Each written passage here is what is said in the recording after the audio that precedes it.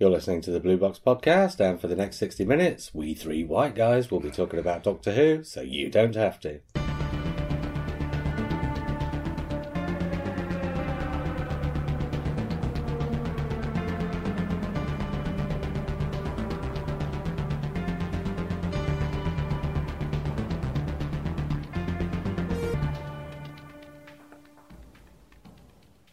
Hi, I'm JR. Hello, I'm Simon. Hi, I'm Matt. Thanks for that, Matt. What, for introducing myself? No, thanks. For pointing out that we're three white guys about to talk about one of the most racially charged episodes of Doctor Who ever made. Well, you say that, but then go back to the Aztecs. Okay. Well, okay. Alright.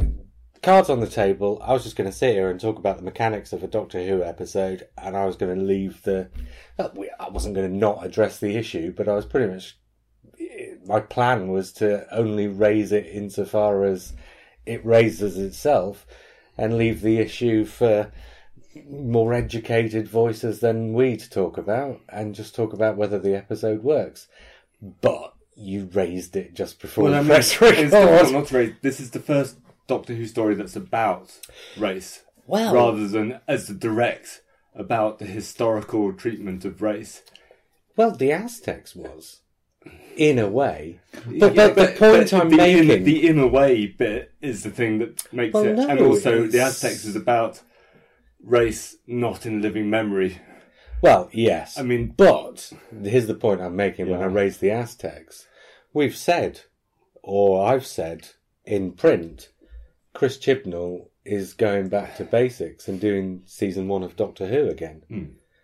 To all intents and purposes. I mean, he's not literally doing season 1 of Doctor Who again. And one of the big historical stories from the start of Doctor Who in 1964, Marco Polo, and the Aztecs. And if you look at what those two stories do, Marco Polo is the subcontinent adventure. Well, we know that in, 3 episodes' time, we've got a subcontinent adventure coming up. Okay, yeah. And the Aztecs is the race story. And what's this? The race story. Okay. So he's doing season 1 of Doctor Who with a 2018 sensibility. Okay. So I'm not saying this directly correlates to what happens in the Aztecs, but the Aztecs did address some of these issues. Not as on the nose as this one did. As we'll obviously go into. I was going to say, yeah, on the nose is a good phrase. I was going to say on target, but yes. This was right on the nose. But the Aztecs definitely brought some of those things up, and I think I don't think he's deliberately saying, right, let's redo the Aztecs and then let's redo Marco Polo. But I do think the parallels are there to be drawn. I mean, it's probably just coincidence that it's race and the subcontinent, but that is what we have. Let's talk about less contentious things to start off with. I thought the music was a vast improvement this week. Oh, it was stunning. Up until that song at the end, it was stunning. Okay, we'll come to the song. But that's a taste thing. There were a couple of moments when he went into his rhythmic running down the street thing that I think is a bit... but the rest of it, yeah, was great. I still didn't. I tried to notice it. I noticed it when she was running around the big oil cans. But equally, that means he's doing his job, doesn't it? Yeah. I think it's just not an issue. I really love the theme music now. Yes, the theme music and the title sequence. Oh, really? I'm more excited. It builds excitement up in me, like Doctor Who hasn't done for quite a long time. It's not doing pre-titles. No, I quite like that though. I quite like the sort of crash into the. Yeah, thing. It's back again. It's back to the start of the classic series, isn't it? Oddly, I'm also feeling. I'm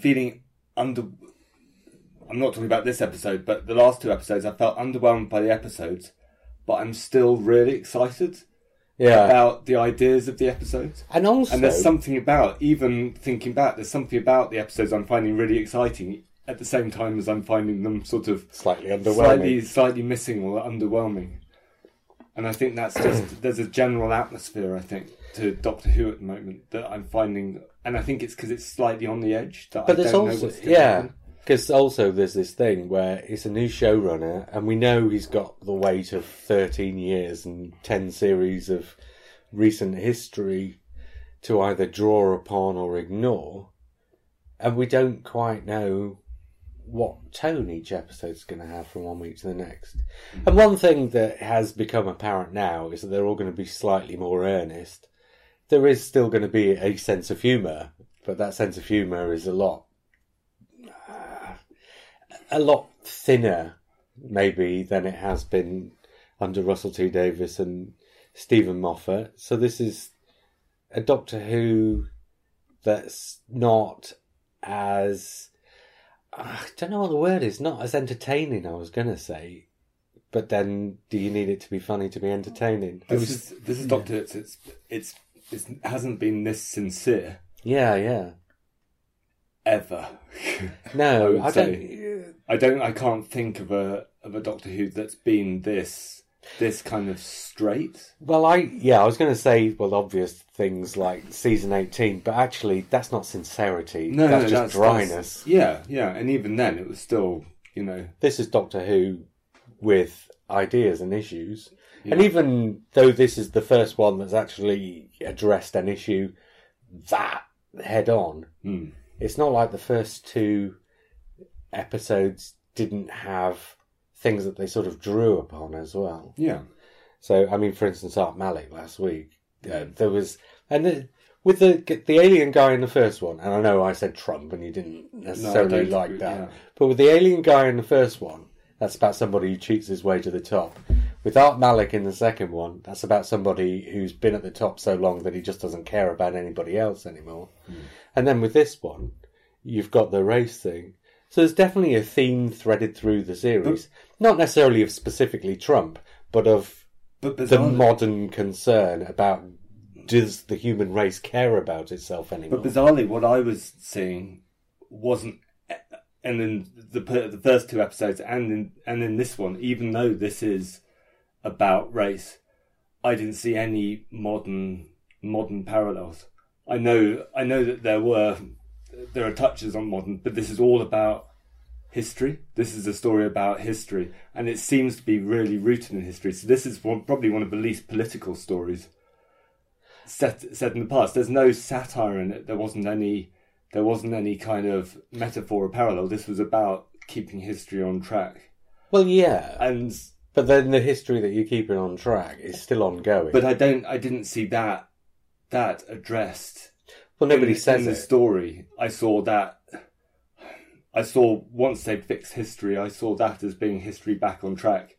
Yeah, but the guy, that's fine. What's he called? Crank or Cracker or? Yeah, he's still a white supremacist from the far future. But even then, I didn't see that as being. I know, but there wasn't enough. He was quite, and I liked it about him. He was quite an empty character. He was just a white supremacist from the far future.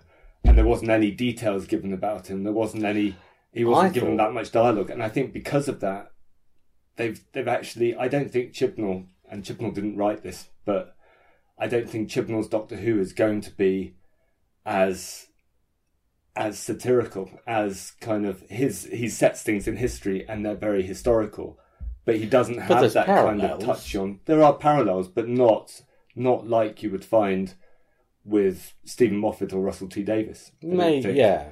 But then it's basically putting modern ideas into an historical context. This is pure, and I know pure historical means something different. But you get Yaz and Ryan running a commentary on it by talking about what it means and what the importance is, and then you get that scene at the end, and you even get with. What was he called? Crank or something. He even says this is where it starts and he wants to stop it from continuing. Yeah, but the companions, Yaz and Ryan's, the way Yaz and Ryan were talking about it, it's about their personal experience. It's not about, so it's all about, that's about their characters being shaped. But you can draw the parallels with what was I'm not saying you can't draw the parallels. I'm saying that Chibnall's the Chibnall style stories aren't inviting the parallels as explicitly as they're not they've been inviting them before. Well, they might not be inviting them as explicitly, but he wouldn't put these things in if he wasn't inviting parallels at all. You don't bring up an issue if you don't want people to talk about that issue, and in just bringing up the issue, you invite the parallels. But I think he was inviting the parallels as a way of building Yaz and Ryan's character. Well, I think there's a bit more to it. About building and about displaying how alien the historical past is. Oh, but then you were saying that the issue is not important. Park. No, I'm not saying that. Well, I'm saying that he's not making a link with the politics of today. He's making a point about the politics of then, using the personal experiences of today as a comparison. There were several lines of dialogue in the episode that said this continues into our time. This doesn't go away. But that's not. But that's inviting a parallel. Like a political satire. No, it's not satire. That's there. They're not making a comment about. They're not making a big comment about the politics of today. No, but they're if I just make a point that today is the 50th anniversary, 50 years since the Black Power protest at the 1968 Olympics. Okay. So if you're saying there aren't any parallels, I think that's a fairly strong one. Well, they've done it on an anniversary of something. I'm just saying that I've been listening to Six Music today, and the whole day's been dedicated to that. Okay. So in the same way as Stephen Moffat would often time an episode on a particular day. But the civil rights movement had like a major event, one a year between 1965. Okay. Well, so, I'm not saying that's definite. I'm just saying that that's a fairly strong link. I'm just saying that this episode was more about history than it was about the present. And Doctor Who in the past has been showing history as being about the present. Right. And so it was using the present as a way of... So this episode was using details from people's personal experience in the present as a way of building the history as an alien environment. Yes. In the past, it's using the history as a way of reflecting on the present. And I didn't think this was using history as a way of reflecting on the present. It's flipped it. And that's why watching it, I had the feeling I was watching a Quantum Leap episode. Yes. In the same way that Quantum Leap was very rarely about things that were happening in the present. It was all about embedding this character in the alien past. Yeah, you were talking about the episode content, whereas I was thinking... I mean, is there a... The details, there's obviously a race issue at the moment because of Trump. Yes. But I think in general, the comments in the story were talking about, well, things are getting better in the present. We have to keep on... Yeah, making sure that carries on. Oh, yeah, absolutely. And there's a way of looking at history that things tend to improve, which is a kind of a fallacy, or it's often sort of argued against, that history isn't a stream of improvement going on. It's actually it's ups and downs. And at the moment we're experiencing a down. And this episode wasn't really talking about that. It was talking about... So there was one mention of Obama in the episode that actually felt quite dated now. And it almost felt like that comment... Yeah, I was waiting for the comment afterwards to say, And that never came. And there was one comment about Yaz being a police officer. And, I want to be in charge. So she's still got aspirations, but she's a police officer. So there were comments about, it's still not right in the present, but it's getting there. And that, for me, that wasn't... And that's not a criticism of the episode. That's just me noticing that this episode's doing something different from what we've seen in Doctor Who before. And equally, I was going to say that probably the most successful thing is I did get the emotional response at the end of it. And I'm not really... Apart from maybe a documentary or two. Yeah. That's because you like the song so much. Oh, yeah, I adored it. But despite that, I had the emotional response at that point in the story. I thought it was Adele when it came on.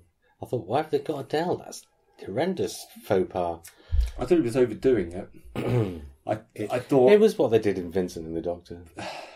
Did they do the same thing? Pretty much. Did they have a song? Come on. In Vincent and the Doctor? Athlete. Oh yeah, it was, wasn't it? But not over the closing titles. No. We haven't had something happening over the closing titles since Adric died, for God's sake. Yeah, but then again, 2 weeks ago, you didn't have an opening title sequence at all. No, that's true. So the two things he's doing, and what you've said about the way this treats history, we haven't seen under Russell T Davies or Stephen Moffat, but we did see it in 1964. Because that essentially was how it treated history in 1964. So again, that parallel with going back to basics on Doctor Who. But Chris Chibnall then, on the one hand, back to basics, and on the other hand, shake up the details so that people don't know quite maybe what to expect all the time. And going back to what you were saying just now about you're excited each week, even if it underwhelms, you're still excited about it because it's those... one of the factors is those little details that you're never quite sure what's going to... Well, I was excited about this week because I knew it was going to be about Rosa Parks. And I knew it was going to be...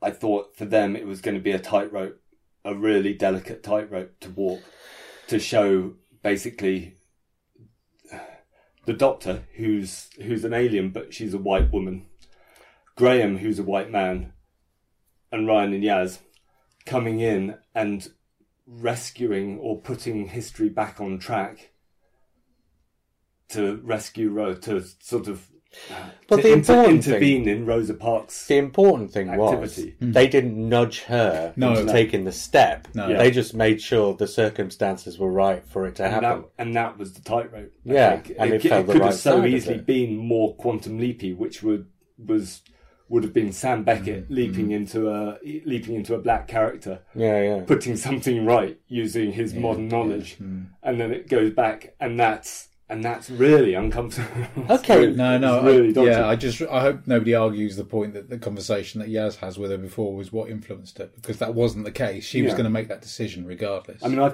and she'd already made the decision, but without them being there. Yeah. Well, we see two previous examples of her been on the edge of making that decision, so we're shown that she's arriving at that decision for herself. But oddly, that tightrope that I was seeing the Mallory Blackman walking made the episode more exciting for me. Because you wondered which way it was going to go. I felt quite a lot of adrenaline when I started watching it. And I felt uncomfortable, but in a way that I was supposed to feel uncomfortable. So I didn't enjoy watching this episode at all.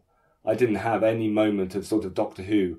Yeah, this is great. This is Doctor Who. No, there was a real feeling of jeopardy. I felt distinctly kind of antsy inside of me. Metatextual jeopardy. Because the jeopardy isn't in will the fictional thing turn out all right, because you knew it would. It was will the authors of the episode turn out all right. But this was merging as well with what I was seeing on screen. So the knowledge of Doctor Who addressing quite a politically charged issue.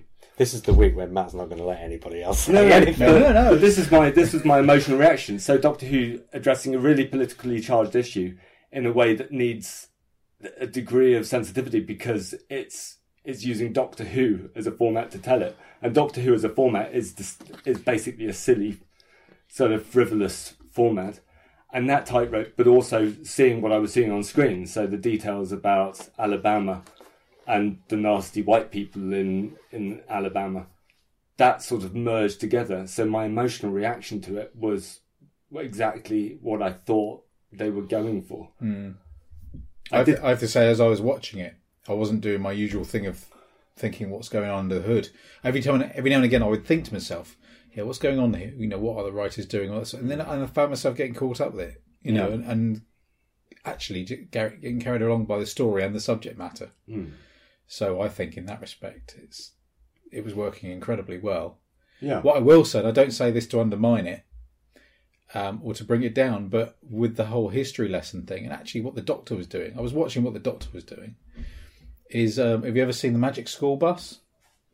No. I mean, I know because you got a bus in there, but it was literally like the teacher was the Doctor taking this party, dropping them into history, walking around saying, right, what's going on here? Because the Magic School Bus was an animated series in America, really successful. They brought it back, and it's quite it's quite a thing. It's almost like the bus goes to different points in history. Exactly. I mean, it's a bit like, Blue Peter or whatever program that we all know as children. In America, there was this animated series.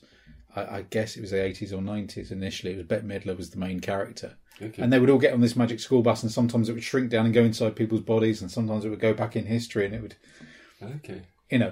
So it was that, and I don't mean that to bring down, but it was. I did get the feeling like I was watching schools programming exactly at times, and obviously I'm not a fan of that feeling because I'm not in school. No, but I was thinking this is one of those episodes where you probably would show it to kids as being an important episode and a good way of accessing recent and important history. Actually, more than you would show them the Shakespeare Code as a way of teaching them about Shakespeare. Yeah. In this country, is Rosa Parks as well known as she presumably is over there? Because I knew the name and I knew, I don't know, okay, let's exaggerate. I knew it was something to do with the bus, but I didn't know a great deal more than that. That might be to do with the generation of education that we've had. So I don't know if kids today are getting a slightly more relevant. Oh, maybe maybe kids now are, but they did go through sort of narrative hoops in the story to say how Graham knew of Rosa Parks. And they went through narrative hoops to explain who Rosa Parks was. Yeah, with characters pitching in with what they knew, and I thought they did that stuff quite well. Yeah, I did. I thought the running around to get history back on track was a bit overmuch. Didn't think that quite worked. I think they're still running around explaining the plot. Yeah. And that wasn't quite as bad as last week. But that scene in the hotel room where they start writing the plot down on the wall. Yeah. That's kind of... yeah. But again, I but then mind this was the because week when you wanted to see the plot written down, and because this was the education. Oh, they had to navigate. Yeah. What was going on? I appreciated it. Yeah. But again, it had that school's programming feel. But then I didn't know quite why Yaz was instructed and how she even would have found out when Rosa was taking all her breaks and stuff, and she's writing all this stuff up on the board on the previous evening. All that stuff. She didn't need to know when she was taking her breaks. She just needed to know what time she was coming out the door, right?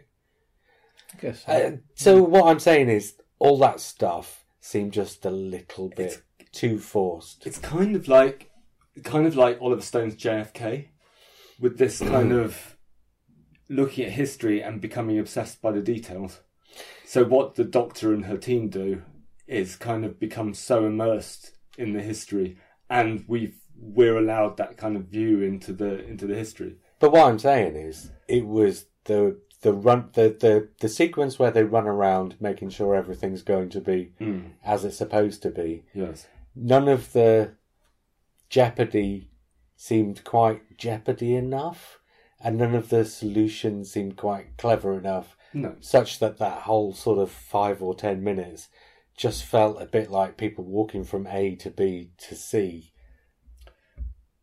And not an awful lot more, really. And they dispatched the villain a bit like the first episode. They dispatched him, and you sort of expected him to come back at the last minute, or something to happen. I wonder if it was symbolic. Or for Ryan to get... But I thought Ryan might get told off for doing something quite brutal, which was zapping him. Well, he didn't kill him. He just sent him back to the past. Yeah, despite I know, but the also fact he said quite away, didn't he? But the Doctor did something with her sonic, and I thought she'd sort of sneakily reset the gun so it went somewhere else. But no, he reset it because she pointed out where the... I know, but I was expecting that to come back. I thought, because she sonicked something and didn't explain what it was. And I think that was the overheating finding thing out. Or something like that. Oh, no, she did explain that. You must have missed it. What did she say? She did. The bit where she said she sonicked and she said, and there's something else.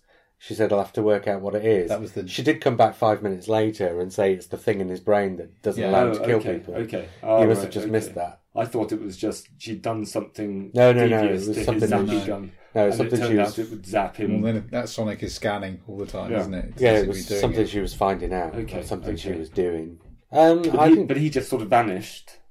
Yeah. But that meant that the story wasn't about him trying to upset history. The story was about history. It was an attempt at a pure historical, Well, it was about a white guy trying to undo half a century and more of black progress. Except I don't think it was about that because he was such a low-key character who's got zapped. Well, you can say it wasn't about that, but that's there on the screen, so that might not be the central thrust of it, but that is one of the elements of what makes up the story. It's one of the elements, but I think... And do we know any white guys who are trying to undo half a century and more of black progress in power at the moment? Oh, yeah, that's true.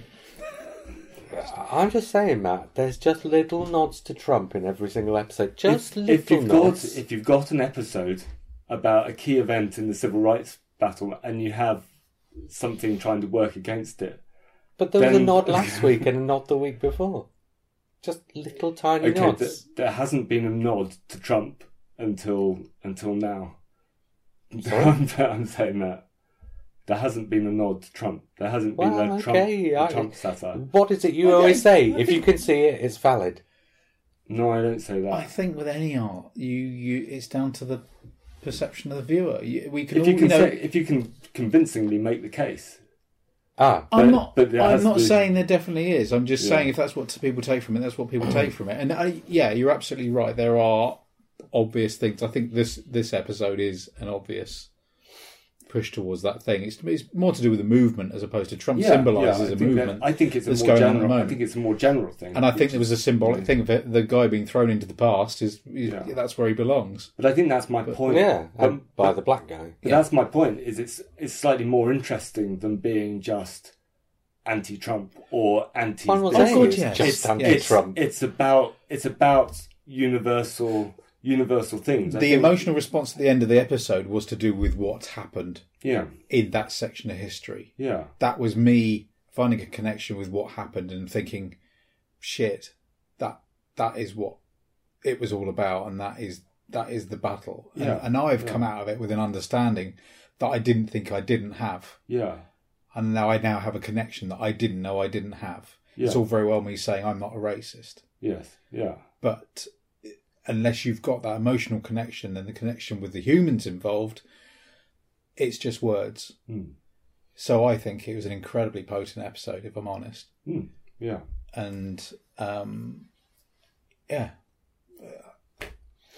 without trying to bring it to a standstill, but I didn't enjoy it. And actually, I thought it was slightly dated, the way they were doing it. Because it had that quantum leap. Okay, but here's a different question. If you didn't enjoy it, and this is what I usually start with, and we're about half an hour in or whatever, so let's do it now. Did you like it? Because that's a different question from did you enjoy it? I appreciated it. I think enjoying and liking are the same, but appreciating it... I don't think enjoying and liking are the same. No, I didn't like it. I didn't enjoy Requiem for a Dream, but bloody hell, I like it. It's a terrific film. So you...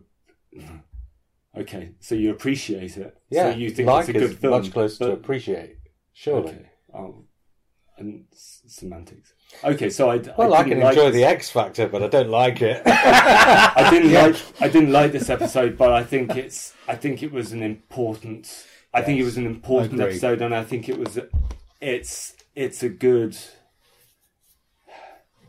stamp for Chibnall to make in terms of what he's doing with Doctor Who. I like the fact that Chibnall's doing something different and that he's putting his stamp on, and his stamp happens to be this. Personally, I thought that it was actually slightly overdone, and I thought it was slightly dated in the way it treats sort of big moments of history. And because it reminded me of Quantum Leap, and there was that kind of 90s, 80s, 90s sort of earnestness about it. That for me, that's not the way to get big issues for me to hit home with me. You doing it ironically and doing it slightly more subversively is the way to get it through to me. Well, I agree. I think audiences tend to turn off if they're being lectured. Yeah. And I think this got mighty close to it, but just managed to be fun enough and Doctor Who enough that it didn't tip over into lecturing. Mm. I thought it trod that line pretty carefully and just about came down on the right side of it as well. I think the thing that saved it was Jodie Whittaker's face when she's on the bus All of refusing to stand up. Definitely. So I think that, and also Graham's. I thought the close-up on Graham was perhaps misjudged, because I thought of all the people you wanted a close-up on in that situation, maybe Graham wasn't the one. But then again, maybe he was, because he was the guy who was conflicted about it the most. But I think that was. I think there's a lot to do with this where they shouldn't have pulled punches. What I love the bad guy because they didn't pull any punches with that. That he should basically turn around to him and say, "It's chemicals in your brain that are doing this job." That it's a shame they didn't get a slightly weightier actor for that. Yeah, because a lot of the time when he was talking, I just kind of felt I'm not quite believing him. Having said that, because he was a bit everyman. Yeah, I think that actually helped with me. The fact that he was anonymous. And that he was low key. I don't mean, and he was a white supremacist. I don't mean a bigger name. I just mean quite well. An actor with a bit more gravity. But I think I actually felt the lack of gravity and the fact that they dispatched him quickly. She was dismissive of him. Yeah. Oh no, that worked. Yeah. But I just that was a brilliant scene when he got around her throat. That was and I think excellent. And that is probably where Jodie Whittaker's strength is going to be in those intense situations. She was a lot better this week than last week. Less shouty. It just allowed her to act. And obviously there was a lot of telling you what's going on, but she wasn't walking you through every single thing this week like she did last week. No, there were some moments like when she knocked on the door and said, "Oh, you've won a lottery," and she stood there, and you thought to yourself, "Well, if Matt Smith had been there, he'd have been straight through the front door and being very theatrical and taken possession of the scene." She's a lot more Tennant. Yeah, that you've won the lottery scene is basically the Idiot's Lantern again. Do you remember the Idiot's Lantern? Doctor and Rose come in, need to see the television.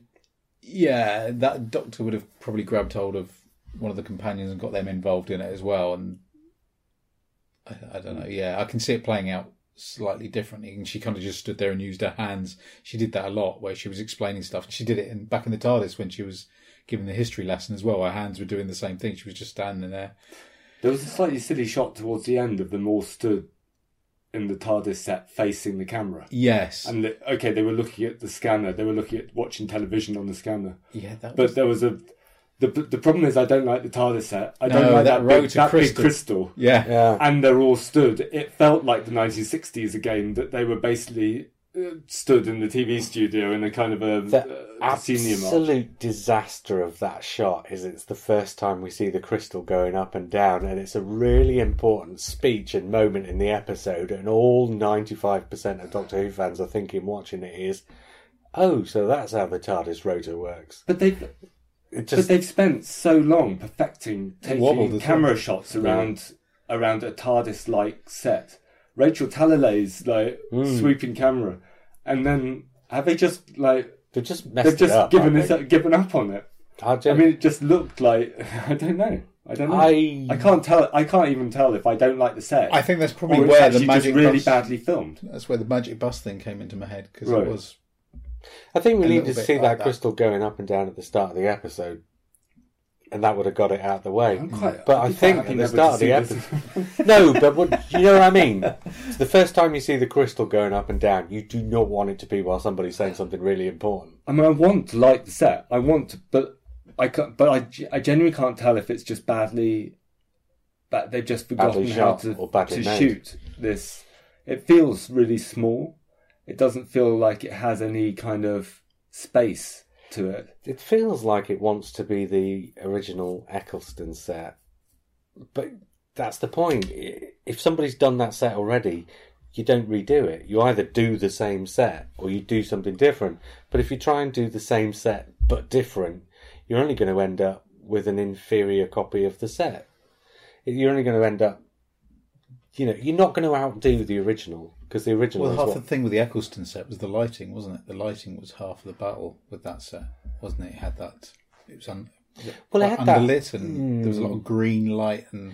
But also, that was in the SD soft focus days, and I think that covered up a multitude of sins that you can't get away with now.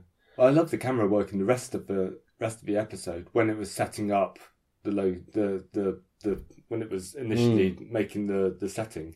Well, there was lots of lovely stuff. It felt like there were times when it felt like a bit like an Oliver Stone film or something, with the way. Yeah, he definitely. There was something Chris Chibnall said in Doctor Who magazine in the preview where he said they spoke to, because obviously this was Mark Tonderai again, as it was last week, and they said, right, let's talk about the grammar of the way you're going to shoot it, because we'd like the grammar to be different on the 2 episodes so that they're distinct. And obviously they actually sat down, I wouldn't say necessarily particularly looked at Oliver Stone films, but like you were saying about JFK, there was a moment where the camera comes in as if it's a vehicle, and then the vehicle comes in from the side of the camera. Yes. That's just exactly what somebody like Oliver Stone or Michael Mann or somebody would have done. Well, it's a similar shot to, there's one in JFK where it points out that the FBI building or the CIA building is on the back of this kind of, and it swoops down from the signpost into the street. Yeah, there was a lot of that. But then the problem is, so the series has also been really good at making the inside of the TARDIS and the scenes inside the TARDIS flow to the scenes outside, so you feel like they have actually arrived and this space is actually in the police box. Well, and they tried to do that this week. They tried doing it. But the way it's filmed inside the TARDIS and the way it's filmed outside the TARDIS, it's just really badly filmed and inept and static. It's static, yeah. And then it cuts to outside when they leave, and you just feel like they've gone from Cardiff. You feel like they've gone from Cardiff to, well, America, because you believe it's America because of the way it's filmed. Yeah. And then when they go back into the TARDIS at the end, you feel like they've just gone back to Cardiff again. It's like that set, it's like that set hasn't got enough in it to give them anywhere to go with the cameras. No. Well, I mean, it's just all space, so the camera can move around as much as it wants, but it doesn't have anything to pick out. So the funny thing is that what is there isn't cohesive. It does look like a lot of different ideas all in one room. Yeah, crystals don't go with the console. Console doesn't go with the walls. None of it goes with the floors. It doesn't feel like an environment. No. It feels like a set. Yes. Yeah. Yes. And it feels to me like a theatre set. It doesn't even feel like a television set. No. It feels like, it could be in Television Centre. It might get better later in the series if after we've seen other directors working with that space. Yeah, hopefully. Because it is an entirely enclosed set. It's not a 3-wall, fourth wall proscenium march set like they would have had in the old days. It is an entirely enclosed set that they have to take the cameras in through the door to film inside it. And it's a strange thing where... But we've not, just to finish, we've not seen any of that. We've not seen any indication of that yet. Go on, sorry. No, I was going to say we haven't had a period of Jodie being on her own in the TARDIS either. So there's this lack of connection between her and the TARDIS. It feels like she's as much a visitor in that place as they are. Yeah, I suppose it does. It doesn't feel... It didn't, because obviously there's always the joke of you can't control the TARDIS, and I thought that was quite nicely done. But if that's the first time you see her inside the TARDIS, then that's not suggesting she's the driver. No. And that's a standard Doctor Who thing, but it's just you didn't get... Because previously, with right from William Hartnell, that first episode, you get several minutes of him being the owner of the ship. Yes. And you didn't really get... You got, last week at the end, just that little bit where she invites them in to take a look. But then you didn't see them do anything when they were there. No. And I think you needed to see them doing something while they were there in order to set up the idea that they've gone into her ship.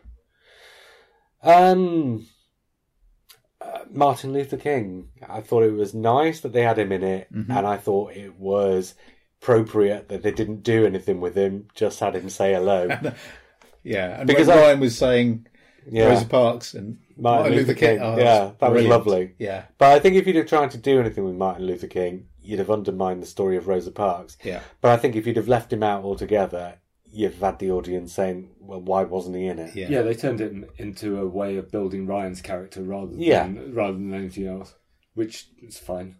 He has had a bit more to do this week. She's got a bit more... Because last week it kind of felt like all the companion stuff was between Ryan and Graham, and there wasn't an awful lot of that, really. And Yaz just felt like she was sort of the third broom, or whatever you call it. I think each of the characters got a really good share of screen time. Yeah. I like the moment where she didn't know where to sit on the bus. Yeah, that was great. That was really good. Because that actually did make... But again, it made a point about that particular moment in history, about how it's not just black and white. That there's something... And there's potentially a Trumpish moment where everyone assumes she's Mexican. That's a possibility. And also, it's just a nice foreshadowing of the actual event that the episode is there to, portray. I was about to say something else then about something, and it's completely gone out of my head. I don't want to focus on that song too much, but what I would say is a real shame is that... Sorry, I can never pronounce his name, the composer. You're really good. Sagan Akinola. Yeah.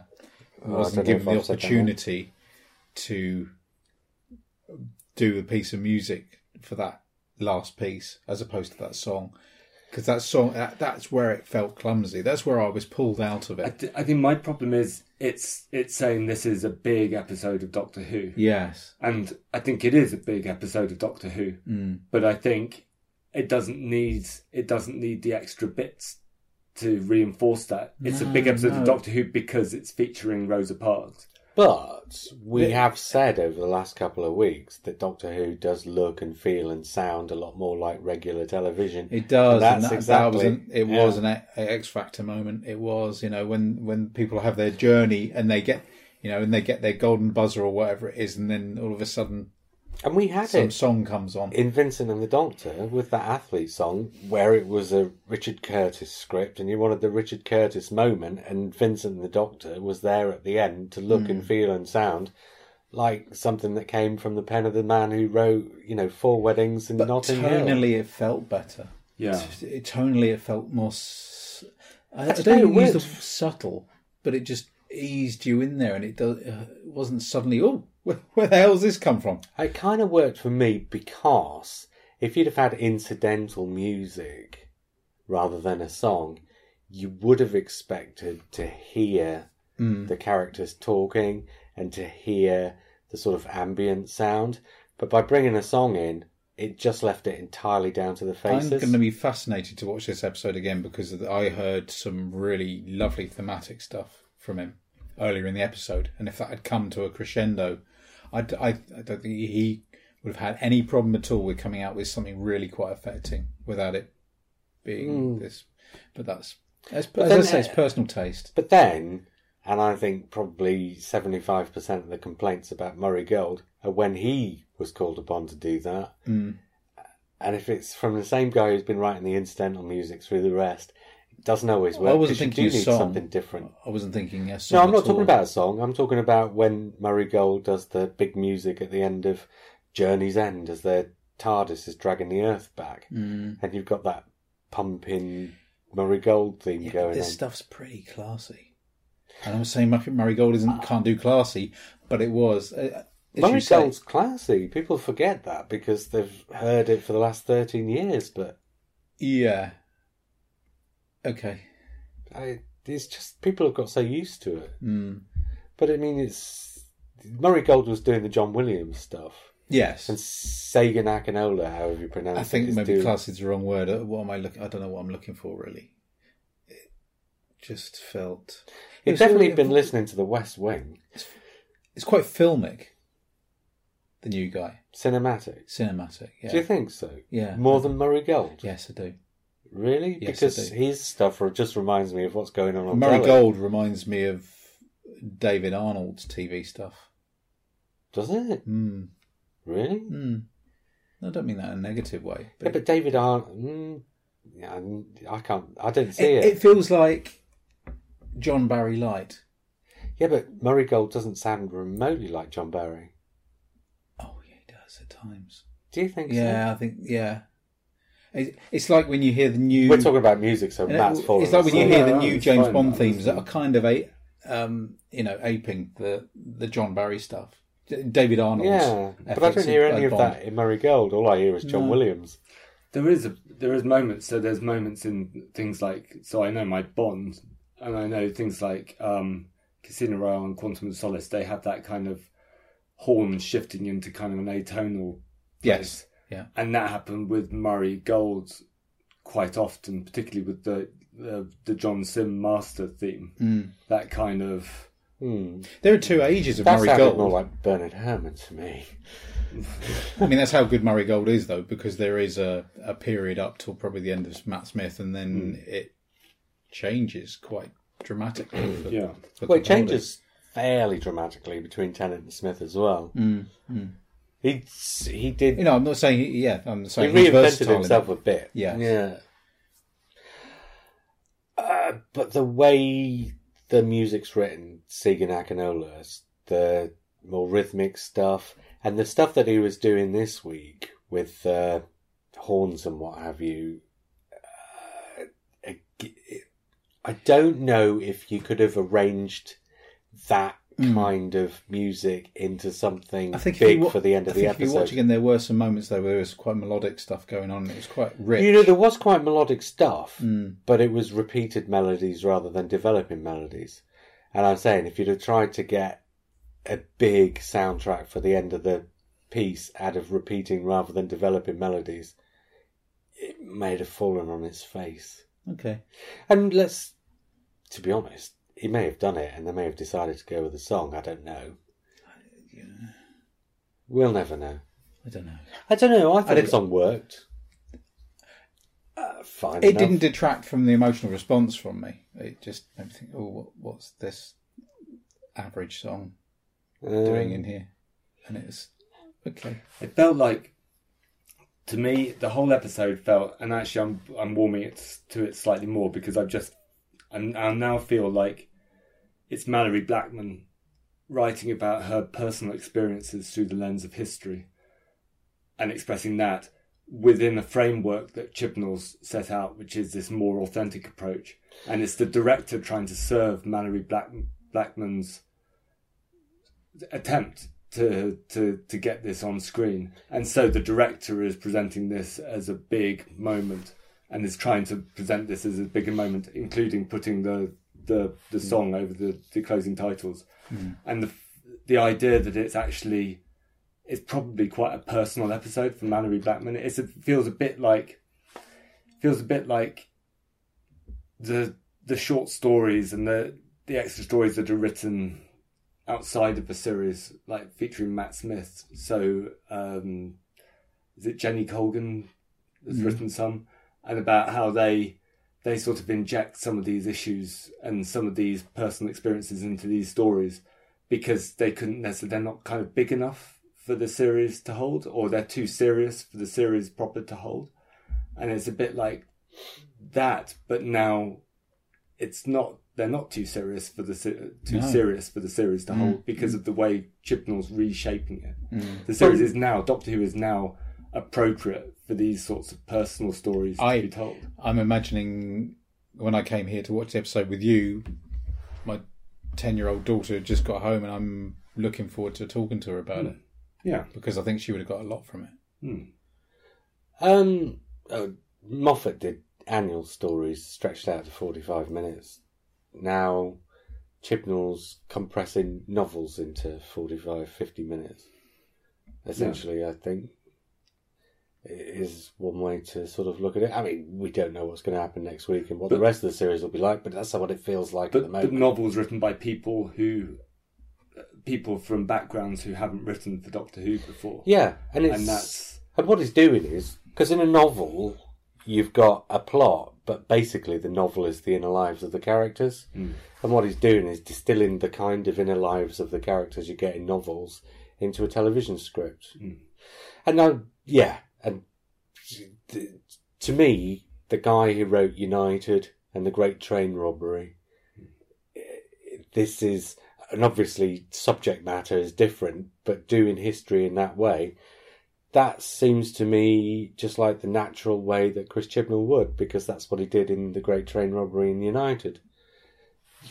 This approach to doing history is probably, if you've seen either of those two things, exactly what you'd have expected from this stretch of Doctor Who. And for me, I like the fact that I think this is going to be popular. Yes. And I think this is going to be an important episode for kids, and I think this is going to be an enduring episode for kids. It's the sort of episode you could show in a school to children, and I like that. But for me, I've watched a hell of a lot of Oliver Stone. I've spent years studying the presentation of history on screen. If I'm watching Doctor Who, I want a bit more fun with history. I want a bit more lightness. And so it's not directed towards me. You'll get that next time. Yeah. Probably. What with James the First? No, he's the third history one. Oh, okay. The next You mean one's- Partition? Partition. You think that the Partition episode is going to be the light? It's the one with the alien monsters in. Yeah, but it's set in India during Partition. It's going to be, that one's going to be again. I'm being predicting. wholly serious here, man. Yeah, but again, I'm really excited. That's the idea of setting a Doctor Who episode. Spoilers. I've already done the spoiler. In India during Partition is incredibly exciting to me. And I imagine that I'll be uncomfortable watching it and I might feel overwhelmed and I'll think that it's directed towards something else. But right now, I'm still feeling excited, even though I've seen how Chibnall's approaching history, so I can predict how Chibnall's going to approach history. I want to see how he's going to, or how the writer is going to negotiate it. Well, it's Vinay Patel, isn't it, doing that one? You've practiced names well. I haven't practiced. Okay. Any more? Shall we score it? I've been looking forward to learning more about Partition. or any of the stuff that he's touching on, or they're touching on. Well, you'll certainly learn. They'll certainly teach you something. Yeah. That's how they're doing it.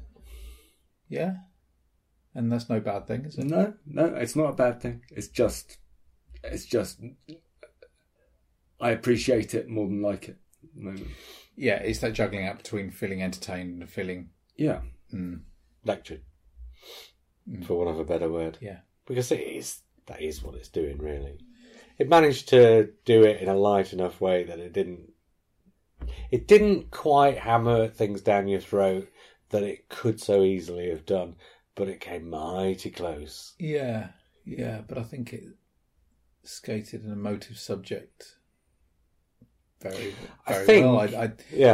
The Doctor Who moments there were in there were really well done. Yeah. There were about a dozen different ways in which this episode could have tripped itself up, and I don't necessarily mean just in presenting something important in a frivolous way, but there were all sorts of different things in this episode. Even there was a joke right at the end, just before the crucial pivotal moment. I can't remember what it was, but there was a funny moment there, and it did sort of provoke a slight chuckle, and it just probably leavened it enough that the scene worked. Whereas if that joke hadn't been there, it could have been, oh God, here's 2 minutes where we have to sit here and watch them recreating something from history and try and do it justice. But by putting the joke in there, suddenly your focus is taken away from whether they do it justice, and you allow them to do it justice because they distracted your attention. So, and there were about a dozen things in the episode where it could have tripped itself up, and on every single one. And I'm not saying it's like the best episode of Doctor Who ever, or that they did a magnificent job on every score, but on every pivotal moment where they could have tripped themselves up, they managed to negotiate it in such a way as that they didn't. Yeah. Scores then? Or is there more? I'm trying to rack my brain and go back through it. I'll probably have to score it in about a year. I'm coming to you after Simon. Yeah. I feel like I want to watch it again. I came out of it thinking, well, I don't need to see that one again. It's one of those, but the more I think about it, I think it's going to get... I tell you, it's going to get stronger. The thing I was going to say about 15 minutes ago and what went out of my head, I didn't think... this is something I thought was a little bit disappointing. They didn't do a sympathetic white character. It crossed my mind and I checked myself, but then I thought, but that's the role of the visitors. Yeah, that's Graham. the That's role of Graham's Graham. It is. Because I thought, well, surely not everyone. Graham represents us. Yeah. But he represents us. He doesn't represent them. No. And I just felt you didn't have to be like the good white guy, but I just felt you needed to have a white character who wasn't as racist as everybody else, essentially. But at the same time, I felt like with a subject like this that you shouldn't pull your punches. Just like they didn't pull punches with the bad guy. Yeah, they shouldn't pull the punches with the issue, which was. But like I'm saying, if they managed to negotiate everything else, they could have put that character in there and negotiated it and got it right. But this is what I was thinking about: the low keyness of the villain of the piece, and the fact that actually he wasn't the villain of the piece. The villain of the piece was the racism. Yeah. And I think, and it wasn't just the racism; it was the universal racism.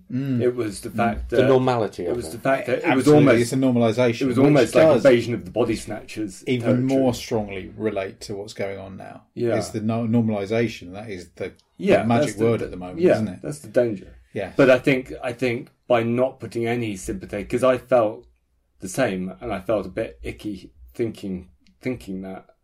But I think by not putting a sympathetic white character in, you don't neuter that feeling of that almost that racism is this kind of disease. Only the bad people are the racists. Yeah, and that was the danger, wasn't it? Yeah, that you come out of it thinking, oh well, it was only the grumpy ones. It was only the nasty ones who were racist. There were nice people then as well, which obviously there were. But you wouldn't have had a sort of successful resolution to the boycott. No, if there hadn't been something there to allow it to happen. But the way they got round it slightly is by presenting. We only saw white characters in authority. So we saw a policeman. You saw kind of affluent white characters who would probably have been white waitress. I mean, no, I wouldn't have expected the white waitress to be the sympathetic character, but no, I tell you what we did. I wouldn't have wanted to see a sympathetic white character, but it just felt it should have been represented in somebody who was slightly more neutral. But what I thought was quite clever was I think it was the older couple. I detected fear from them.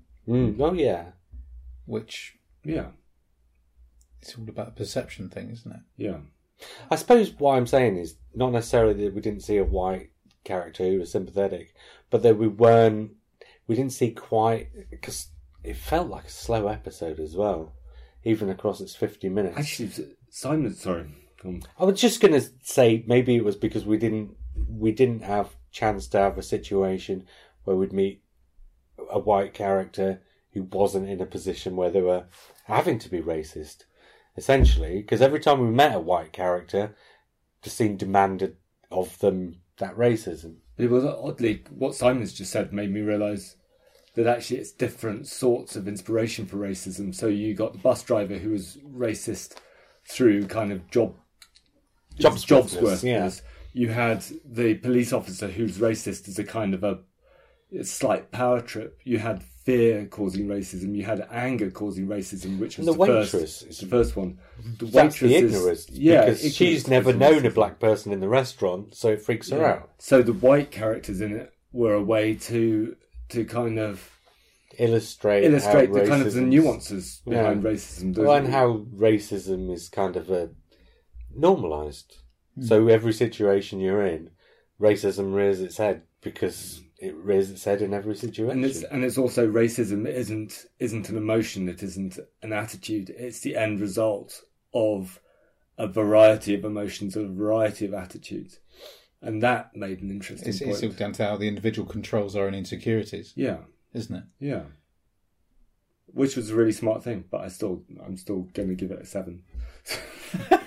But I'm going to have to spend a year thinking about it, and I'm sure there's more to it. And I really like the fact that it exists, and I really like the fact that Mallory Blackman has had an opportunity to write a Doctor Who story that I don't think anybody else has written before, and that I think it's a personal thing. Well, I'm curious to know, did Chris Chibnall come to her and say, we want somebody to do Rosa Parks, will you do it?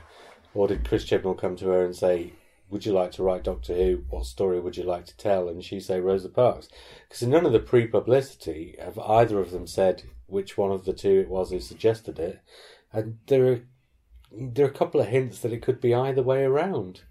from the way they've been talking about it, she's talked about it as if it was her idea and as if it was his, and he's talked about it as if it was her idea and as if it was his. It's maybe there'll be an interview next month or something where they'll say, but it just seems it might be as simple as an evolving idea through a conversation. But one of them must have brought the name up in the first place, but because that's quite a big name to bring up, which maybe suggests that she would have brought that name up rather than him, because if I don't know, it just seems that if a white guy comes to you and says, "Will you tell the story of Rosa Parks in my programme?" And obviously that wouldn't be how the conversation went, but that might be the kind of thing that might make you go, really? Whereas if the guy comes and says, "Will you write an episode of our programme? What story would you like to tell with the whole of history at your disposal?" Then this would be the obvious answer, maybe. So I don't know. It just seems to me that it feels more appropriate and natural that it's that way around. And I bet you find out next month in Doctor Who magazine that it was the other way around. I suspect you'll never find out. Maybe. I think it's going to be. I think the nature of. So in the last issue of Doctor Who magazine, it said something interesting about the way the writers are working. So when it's a Chibnall episode, it's a Chibnall episode.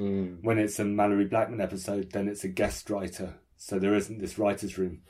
But, for instance, next week's episode isn't a guest writer. So it's going to be this writer's room approach. It's Chibnall next week. Where it's storylined. I think they're storylined through... This is what the magazine was saying. Oh, really? They're storylined through this writer's room. Okay. And then it's kind of not written collaboratively, but like in America, one person obviously reaches a sort of a point where they've done There's just more his name on it. So possibly then this is where his. It'd be interesting to see more after the 10 episodes have gone out. We'll get a much better idea of how it's all worked. Won't we? Yeah. You want to give a score then, Simon? Yeah, I forgot to say that I adored the title. The fact they just took Rose, changed one of the letters, Rosa, which is lovely in joke.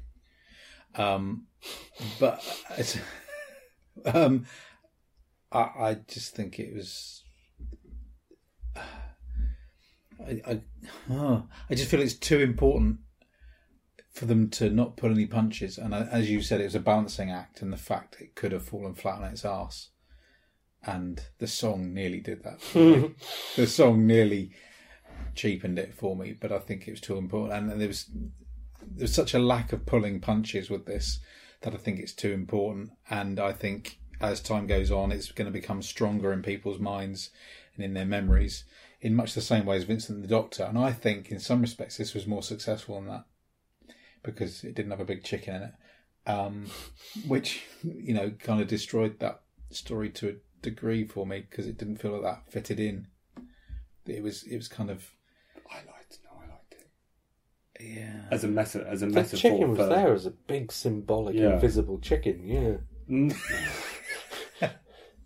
No, I that episode has never, as much as I relate and have that emotional response to that episode, it still feels that there's a big section of that doesn't quite work for me.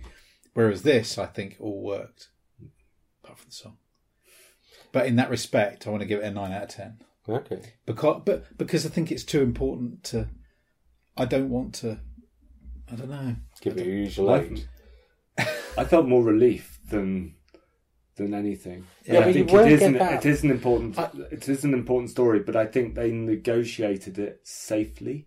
But if you watch it again, it won't be relief anymore, because you'll know what it is, so you'll be able to just enjoy the episode for what it is. I'm worried that I might be just bored by the episode. No, I just think it's audacious. It's another one of those audacious episodes that could so easily not exist, because they skirt around it and think we're not going to touch that. Whoa! But they did it, and they did it with balls, and I think it's really good. I think they did it in a slightly overly. I don't know. I think it didn't feel audacious to me. It felt like an audacious thing to do. Would you feel it was didn't polite? feel like it presented audaciously. It felt. But that's a good thing, surely. Yeah, but then you're back to the lecturing thing, and then and you've got children watching this as well, and the whole family sitting together. I don't know whether in years to come I'll look back and think this was a big pivotal moment in Doctor Who, as I should be thinking because of the subject matter. I'll be thinking, well, this is when they. Don't take this the wrong way, but balls to Doctor Who. Yeah. And if it advertises itself as pivotal, or a pivotal piece of television, or okay, I'm not just talking about it as a Doctor Who episode. But I think it might be pivotal in people's minds. I think my daughter will watch it and find it as a pivotal thing because all of a sudden she'll understand about Rosa Parks and think, oh, that's what it was all about. I remember that episode of Doctor Who. Yeah. So in that respect, it's important. Yeah. So, but the same, I appreciate what you're saying. But the same as when Sam Beckett leapt into X, and I don't remember those very clearly. Okay, and they haven't turned out to be big moments in television. But they're presenting big moments. So in a way, it's sort of belittled. He did. But he didn't leap into real people. There were a few episodes where he leapt into real people each week. So when he leapt into Lee Harvey Oswald, that kind of belittled that story slightly because it made a quantum leap story out of the JFK assassination. I'm not saying that this episode did anything that other TV about this subject hasn't done before. Yeah. But I do think back to that Star Trek episode with the first interracial kiss. Right. And that was a little moment in a TV program. And that wasn't about Star Trek. That was about, I know people say, oh, that's how important Star Trek is because it had the first interracial kiss. No, it was as you say, it's an important piece of television. So it doesn't matter about the vehicle. It's the second interracial kiss. The first one was on British television. Oh, was it? Yeah. Okay. That's one of those. It was the first one in America, Matt. Okay. Well, yeah. Okay. Well, there you go. But sorry. I don't. No. I just think it would be important to viewers. Yeah. Well, I hope that's what I'm hoping. So that's the sort of television we should. This is what I'd like to look back at it in a year's time, 2 years' time, and see how I feel about it and how it exists in the public consciousness. Because if it has just vanished, then it's an important story told and then vanished, and that's possibly worse than... Again, the balancing act it was doing, though, was telling the important story, but also the sci-fi element, I thought worked really well as well, which is where I didn't feel the same with Vincent the Doctor. Yeah. And I thought it was a bit clunky, so I'm giving it an 8, because there was an improvement over the last two. Okay. But it wasn't classic Doctor Who the way I like it. No. I like it when it's light enough on its feet that you don't get the clunky moments, I guess. You're broken down and tired of living life on the merry-go-round. Should we do some other stuff then before we disappear? Okay. Well, I've got a whole host of films that I've had for review, so I'll very briefly go through a few of those. And as we go through those, because there's 9 of them, so I'm not going to do 9 in a row, we will throw the table open to what else people have been seeing at the pictures or on television maybe. But, okay, the first one since the last time I talked about films is a horror film called He's Out There, which is about as generic as horror films get. It's about a woman with her 2 daughters who go to a cabin in the woods, and the husband gets delayed because he's got a meeting at work, and as they arrive at the cabin in the woods, they discover it's a house that used to be owned by this family whose son went mad and ran off. So you know absolutely that the son who went mad and ran off is living in the woods, and as soon as he sees somebody's moved into his house, he's going to be pissed off about it and come and get them, and that's exactly what happens. But as these things go for a cheap horror film, it's actually rather nicely made and rather nicely shot and rather well acted and kind of works rather better than a lot of them do. So it wasn't too bad. Released on Blu-ray just recently in Australia, but it's region free, so you can import it, although it's rather expensive, is Alex Proyas of The Crow, Dark City, iRobot. his first film, which was like a 16mm really cheap film that they made just by literally driving out into the desert and doing a post-apocalypse thing.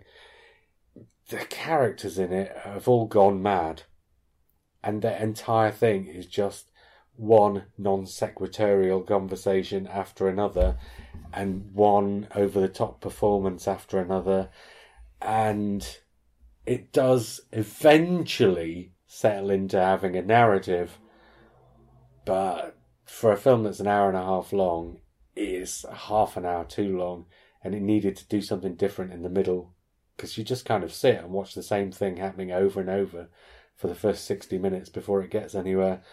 Having said that, for something that was shot on 16mm on a minuscule budget, it looks spectacularly good. It's got a real eye for visuals, and the music as well is quite interesting, although again very repetitive and could have done with a bit more variation. But if you like Alex Proyas, and this film's got a bit of a cult following, the Blu-ray edition of it is something that is well worth getting. That's called Spirits of the Air, Gremlins of the Clouds. And also a Spanish war film called Rescue Under Fire. Now, Spain is very anti-military. Something like I was doing a bit of research, and something like only 16% of the Spanish population feel comfortable with the fact that they actually have a military. So to get a Spanish war film is quite an odd thing. Having said that, it's a Spanish war film. It's about a military medical helicopter.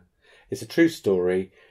The medical helicopter goes into a situation, because it's, I suppose, the closest one to the incident, where a couple of American soldiers are wounded and needed pulling out. But the guy who's there in charge of the operation, he's one of these guys who's living under the shadow of his father, who was quite a military legend, and he makes a wrong decision.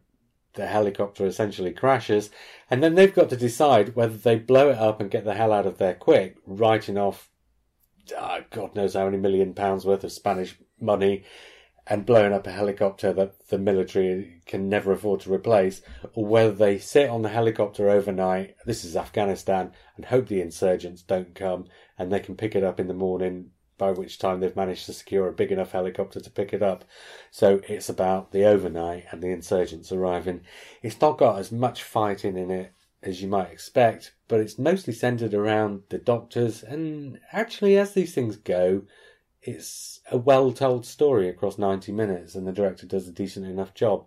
This is his first time directing, but most of the stuff he's done previously has been on big American movies, so he knows this stuff, and he does a decent enough job. Matt, tell me about something you've been watching lately before I do another tranche of 3. I've just managed to get to The Haunting of Hill House. All 10 episodes? All 10 episodes, yes. And that's very good. So this is obviously TV. This is it on Netflix? It's on Netflix. And it's another version of the 1940s novel they made a 1960 movie, which was Robert Wise, I think. No, you're confusing two things here. Am I? Yeah. Oh no. Well, so it is. So the original novel was yes, the Haunting of Hill House. Well, I was trying to unpick the confusion because it's been made twice as just The Haunting. Yes, but it's also been made as The Haunting of Hill House twice as well, I think. No, that's a different story though. That is a different story. Yeah.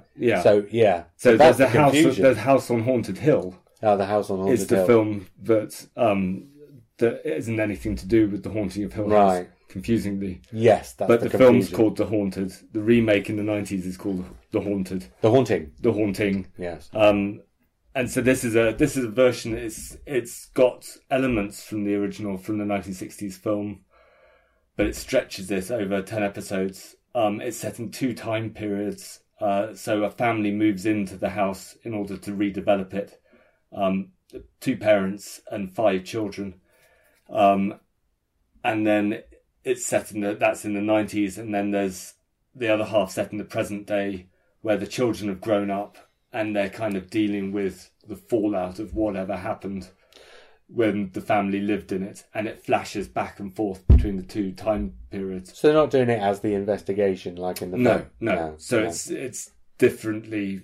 It's more about a family than. And there's a slight Doctor Who connection in that the guy who's written and directed it is the guy who wrote and directed Oculus, which stars Amy Gillan. Karen Gillan, Amy Pond. And there are lines in it that do seem to connect to Doctor Who. So there's a line that says we're all stories in the end. No, and really? I don't know, but what I'm hesitant on is whether that was a quote that Stephen Moffat made from somewhere else. But that's definitely, a prominent Stephen Moffat quote. And there are moments with moving statues that have very sort of Weeping Angels feel to it. Although that actually is in the 1963 film as well. It is. To a degree. It is, but the way it's presented here is sort of very, very kind of Moffat-y.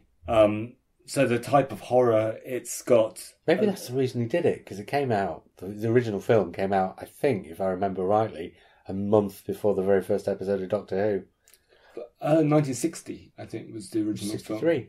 I think it's 60. No, I reviewed it recently. I had to do loads of research on Wiki. Okay, maybe so. Or maybe I'm remembering it wrong, but I'm pretty sure it came out. The horror in the series, it's a lot of jump scares, but they're kind of, it's not just jump scares. So there's a lot of sort of very carefully constructed ghosts in it, very eerie moments. And there's also a lot of sort of narrative twists where you're not sure what you're seeing, whether you're seeing ghosts or reality or dreams or reality. And also the way that the past is revealed, the way the 90s sequences are revealed are out of disjointed.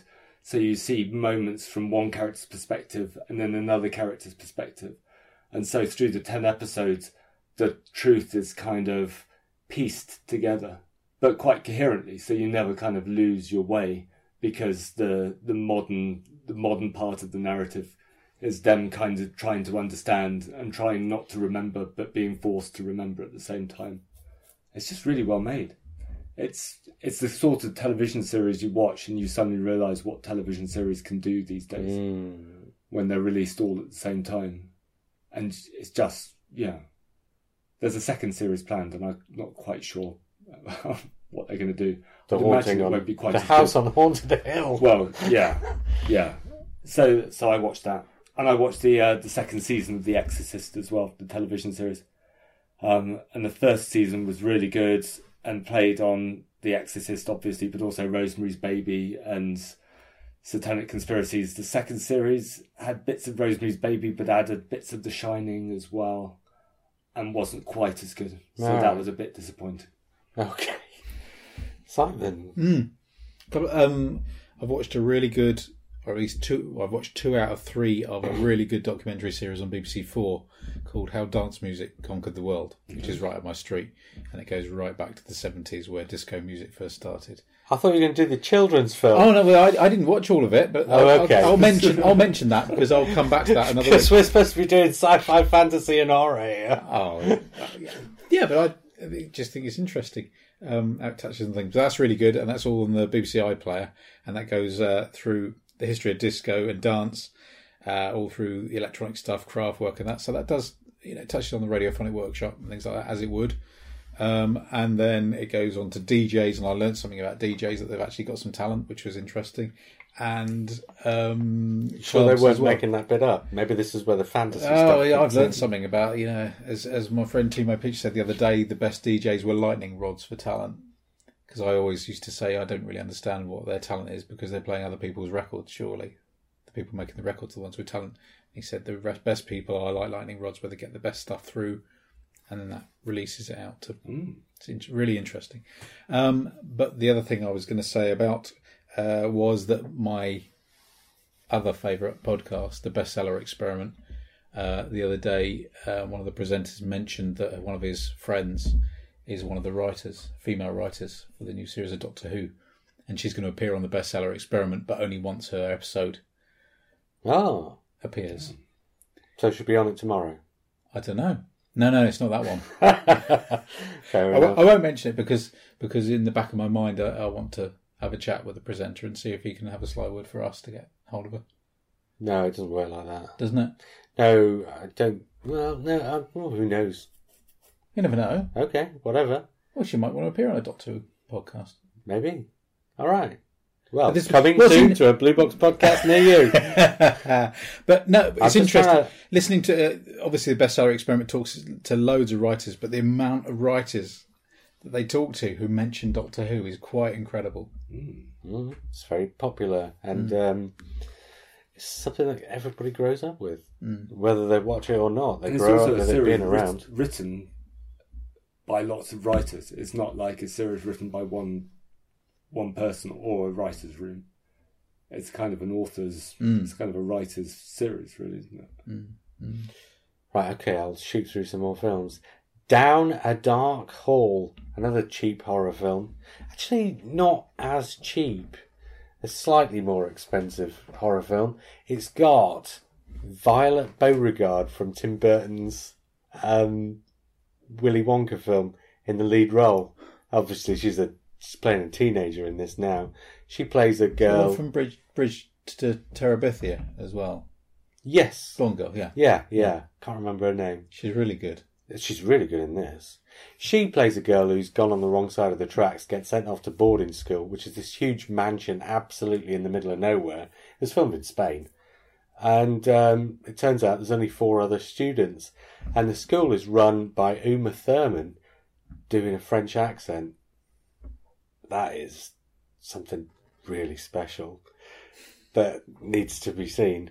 Not for any particularly good reason either. But this is the thing, they move into this big house in the country and you're kind of expecting either ghosts or else one of the teachers is going to turn out to be this mad axe man or something along those lines. And then these 5 girls, actually 4 of them, and one of them is kind of left out, which is kind of a bit of a loophole in the logic of the plot. But 4 of these girls get specialised into particular instructions like maths and fine art and music. Oh, and literature is the other one. And the one we follow is the music one. So there's some great musical sequences where she starts playing the piano like she's been possessed by the ghost, possibly of somebody who was going to be a prodigy on the piano and died before he had the chance to become the prodigy. So maybe there's something completely unexpected in a horror film going on in this one. And it was quite interesting. It's not the best film that's ever been made, by any stretch of the imagination. But if you like horror films that go off on a bit of an odd tangent, this one certainly does. What else have I got on this list? Oh, Prehysteria. From 93 in America. It was a big thing in America. 2 sequels. They're one of the cheapest, cheesiest, lousiest things I've ever seen, to be honest with you. Completely lost in another decade. Not even the 1990s when it was made. But it's about a boy and his sister and their father, who's just become a widower, and the girl who works in the shop where it all happens fancies him, so there's that backstory going on. But the guy that she works for is this really hideous bloke who runs this museum, who's like Belloc in Raiders of the Lost Ark, I guess. He goes off and he finds, or steals, 5 dinosaur eggs, brings them back, and they hatch out. And apparently something to do with Darwinism, but because they've been kept frozen on ice for 65 million years, when the dinosaurs hatch out, they hatch out A, fully grown, but B, only 6 inches tall. So it's about 5 tiny dinosaurs and the wacky adventures they have with this family as this bloke gets together with this woman and they finally see off the guy who wants his eggs back. Absolutely. It's like Bigfoot and the Hendersons. Probably a lot worse. I just mentioned, I went to see Elton Town Jones's The Time Machine. You were going to get another chance. I'm doing one more film, go on then. then it's another break. Oh, is there? Yeah. All right, go on. And then I'm back out to you Go on two. then. I'll say that Okay. Because I've got 9, so I'm going to do 3, 3, 3. Blimey. The Hatred. One more horror film. Another Talking about- cheap horror film. Yeah. It's called The Hatred because it's about the ghost of a Nazi war criminal who came across to America and lived as an Amish, so got away with being a Nazi war criminal. But you get like a 20-25 minute prologue at the start of the film, and then the rest of the film is only about another 50 or 60 minutes. So the prologue completely unbalances it. And then after you get through the prologue, which is about this Nazi living as an Amish, and how cruel he is to his family and all this kind of stuff, then all of a sudden it's 4 teenage California schoolgirls babysitting in their teacher's new house, which happens to be where the Nazi used to live, over the course of a night, and it just completely dissolves into not being any good at all. I mean, the 4 girls are relatively likeable, if you can get past the personalities, maybe. I don't know. It was just... the first 25 minutes was okay. The rest of it let it down. Simon, tell me about Elton Town and Jones. Yes, I went to see The Time Machine for the second time. Uh-huh. Because I travelled to see it the first time, not thinking it was going to come anywhere near us, and then it appeared in Teignmouth. So nipped across and saw it for the second time. Even better the second time.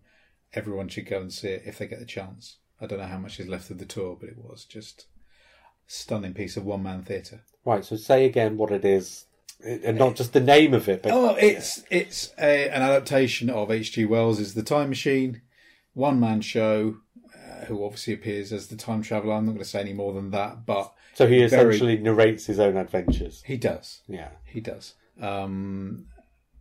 Yeah, there's a bit more going on than that, and the lighting and the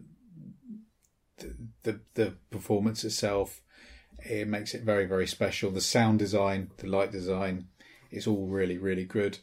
I think it's about an hour and a half long, one man on stage, and just quite incredible performance. Very intense, loads of energy, and very cleverly touches on, funny enough, like tonight's episode of Doctor Who touches on stuff going on now, makes you think.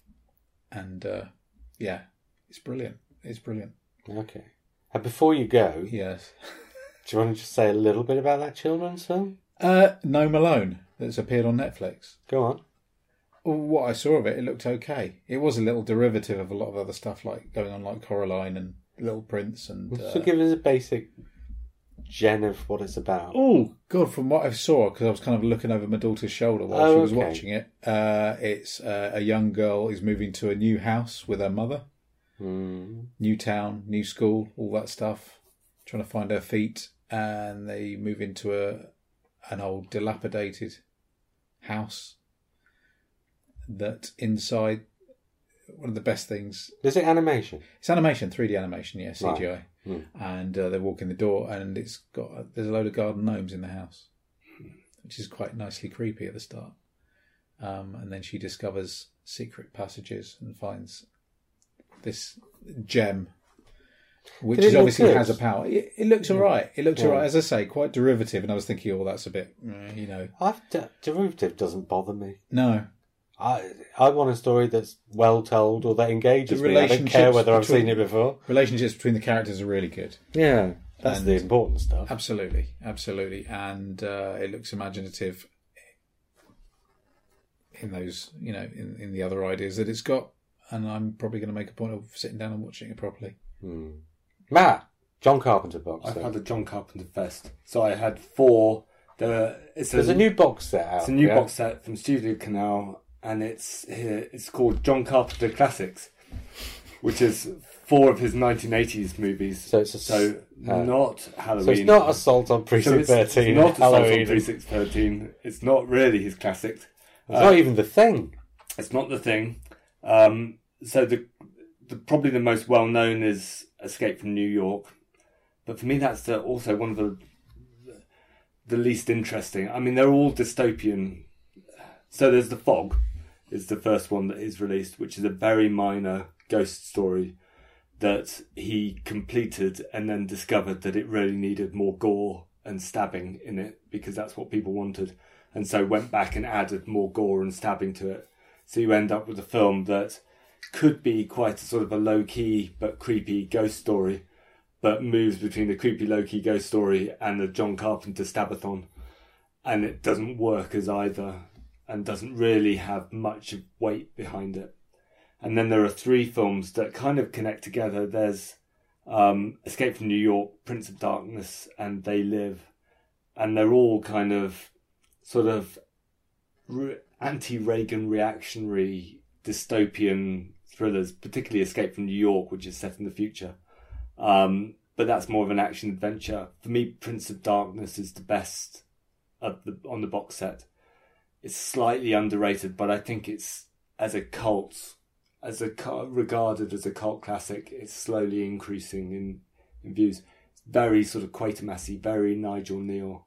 A team of scientists discover a mysterious substance in the basement of a church in America, and they go to investigate it to look at its atomic structure. And they discovered it's got weird sort of qualities. And then finally they discover it's actually the embodiment of Satan. And Satan's coming through the mirrors, basically. Hence Prince of Darkness. Hence Prince of Darkness. It's really well shot.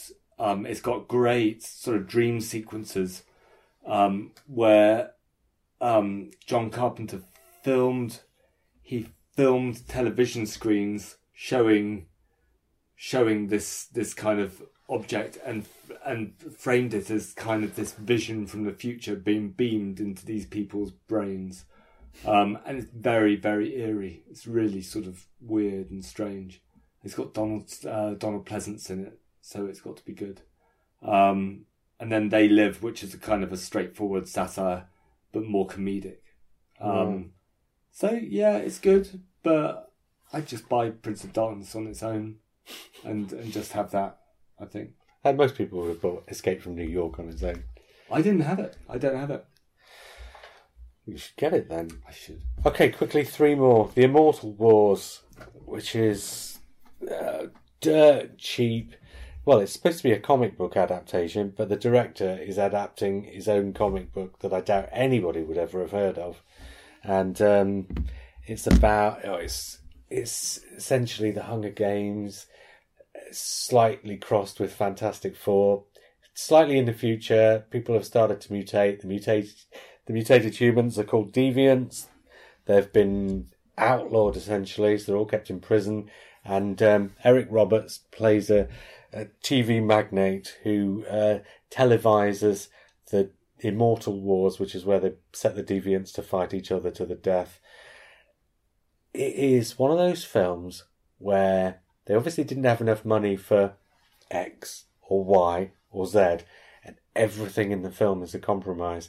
So the boardroom scenes where Eric Roberts' character is talking to, the rest of the board with representatives from all across the world is essentially an entirely pitch black room where they've just put in an occasional neon light so that there's something on the screen, but the neon lights don't actually light anything up. So all you see in these sequences are occasionally people's knees or occasionally the shadows of people, the silhouettes of people walking in front of the neon lights. Really all you can see is a black screen with the occasional blob of blue. And another compromise, for example, is that Eric Roberts patently didn't turn up for some of the day's work, so they've got him walking around in silhouette himself for about half the film. But then, about halfway through the film, he just suddenly walks into the middle of a shot where nothing particularly dramatic's happening. So it's not like it's been done deliberately for the big reveal. So instead, they've just put a body double in from him and dubbed his voice on afterwards. It's that kind of film. It's like that all the way through, and it was just shocking. The Littlest Reindeer, which is out soon, which is not based on any of the books called The Littlest Reindeer. It's a Canadian animation, kids animation, not a very expensive one. It's a fairly standard story, very derivative, but it's quite nicely done, and the characters are... One of them's, what's she called? Morena Baccarat from Serenity and Firefly. Okay.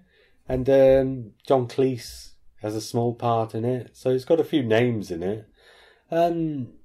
It's done nicely. It's not terrifically well animated, and some of the character movements aren't terribly good, but it's done nicely enough that it will engage your kids, and it's probably just about enough in there to make it palatable to grown-ups too. And finally, Daisies, which comes from the Czech New Wave. Sorry, I love Daisies. Okay, you talk about Daisies then. It's been a while. It's one of the Czech New Wave, and it's an important film It's the year before the Fireman's Ball. Yeah, but it's got no coherence at all. So it's a kind of a stream of consciousness. Well, it's there's a sort of narrative there, isn't there? Very loose. It's got a sort of narrative of destruction. So the point is it's about two girls. You go. Yeah, it's about two girls who share an apartment, but you never learn anything about them. And essentially, every shot, every scene, every sequence is just completely, well, I'm going to use the word again, non sequitur, in terms not just of the picture, but also of the colour and of the sound and of the dialogue and of the action and everything. So it's 76 minutes, which, until you sort of sit down and watch it, just feels like it's 76 minutes of completely random shots of these two girls almost. But there is a sort of a narrative. They prey on older rich men. One of them will seduce the guy, he'll invite her out for dinner, and then during the course of the dinner, the other one will turn up, sit down at the table, and they'll both get a free meal out of it, at which point the one who's turned up makes an absolute fool out of everybody, and the guy goes running off with his tail between his legs, essentially, which is a commentary on politics in Czechoslovakia in 1966. And then at the end of the film, much like the Fireman's Ball, there's the bit at the end where there's the big feast for the government officials that the girls absolutely derail. Yeah, there's a massive food fight. Yeah, basically. It dissolves into a food fight. And it's quite sort of... one of the words I read when I was doing the research after I'd written the review was like, somebody described it as a punk poem. And it's as much like Jubilee, say, as it is like the Fireman's Ball or something like that. So it's kind of... It predicts the Prague Spring of 1968. It almost predicts exactly what's going to happen. The way the Communist Party rises and then falls away again sort of immediately afterwards, and all the political shenanigans.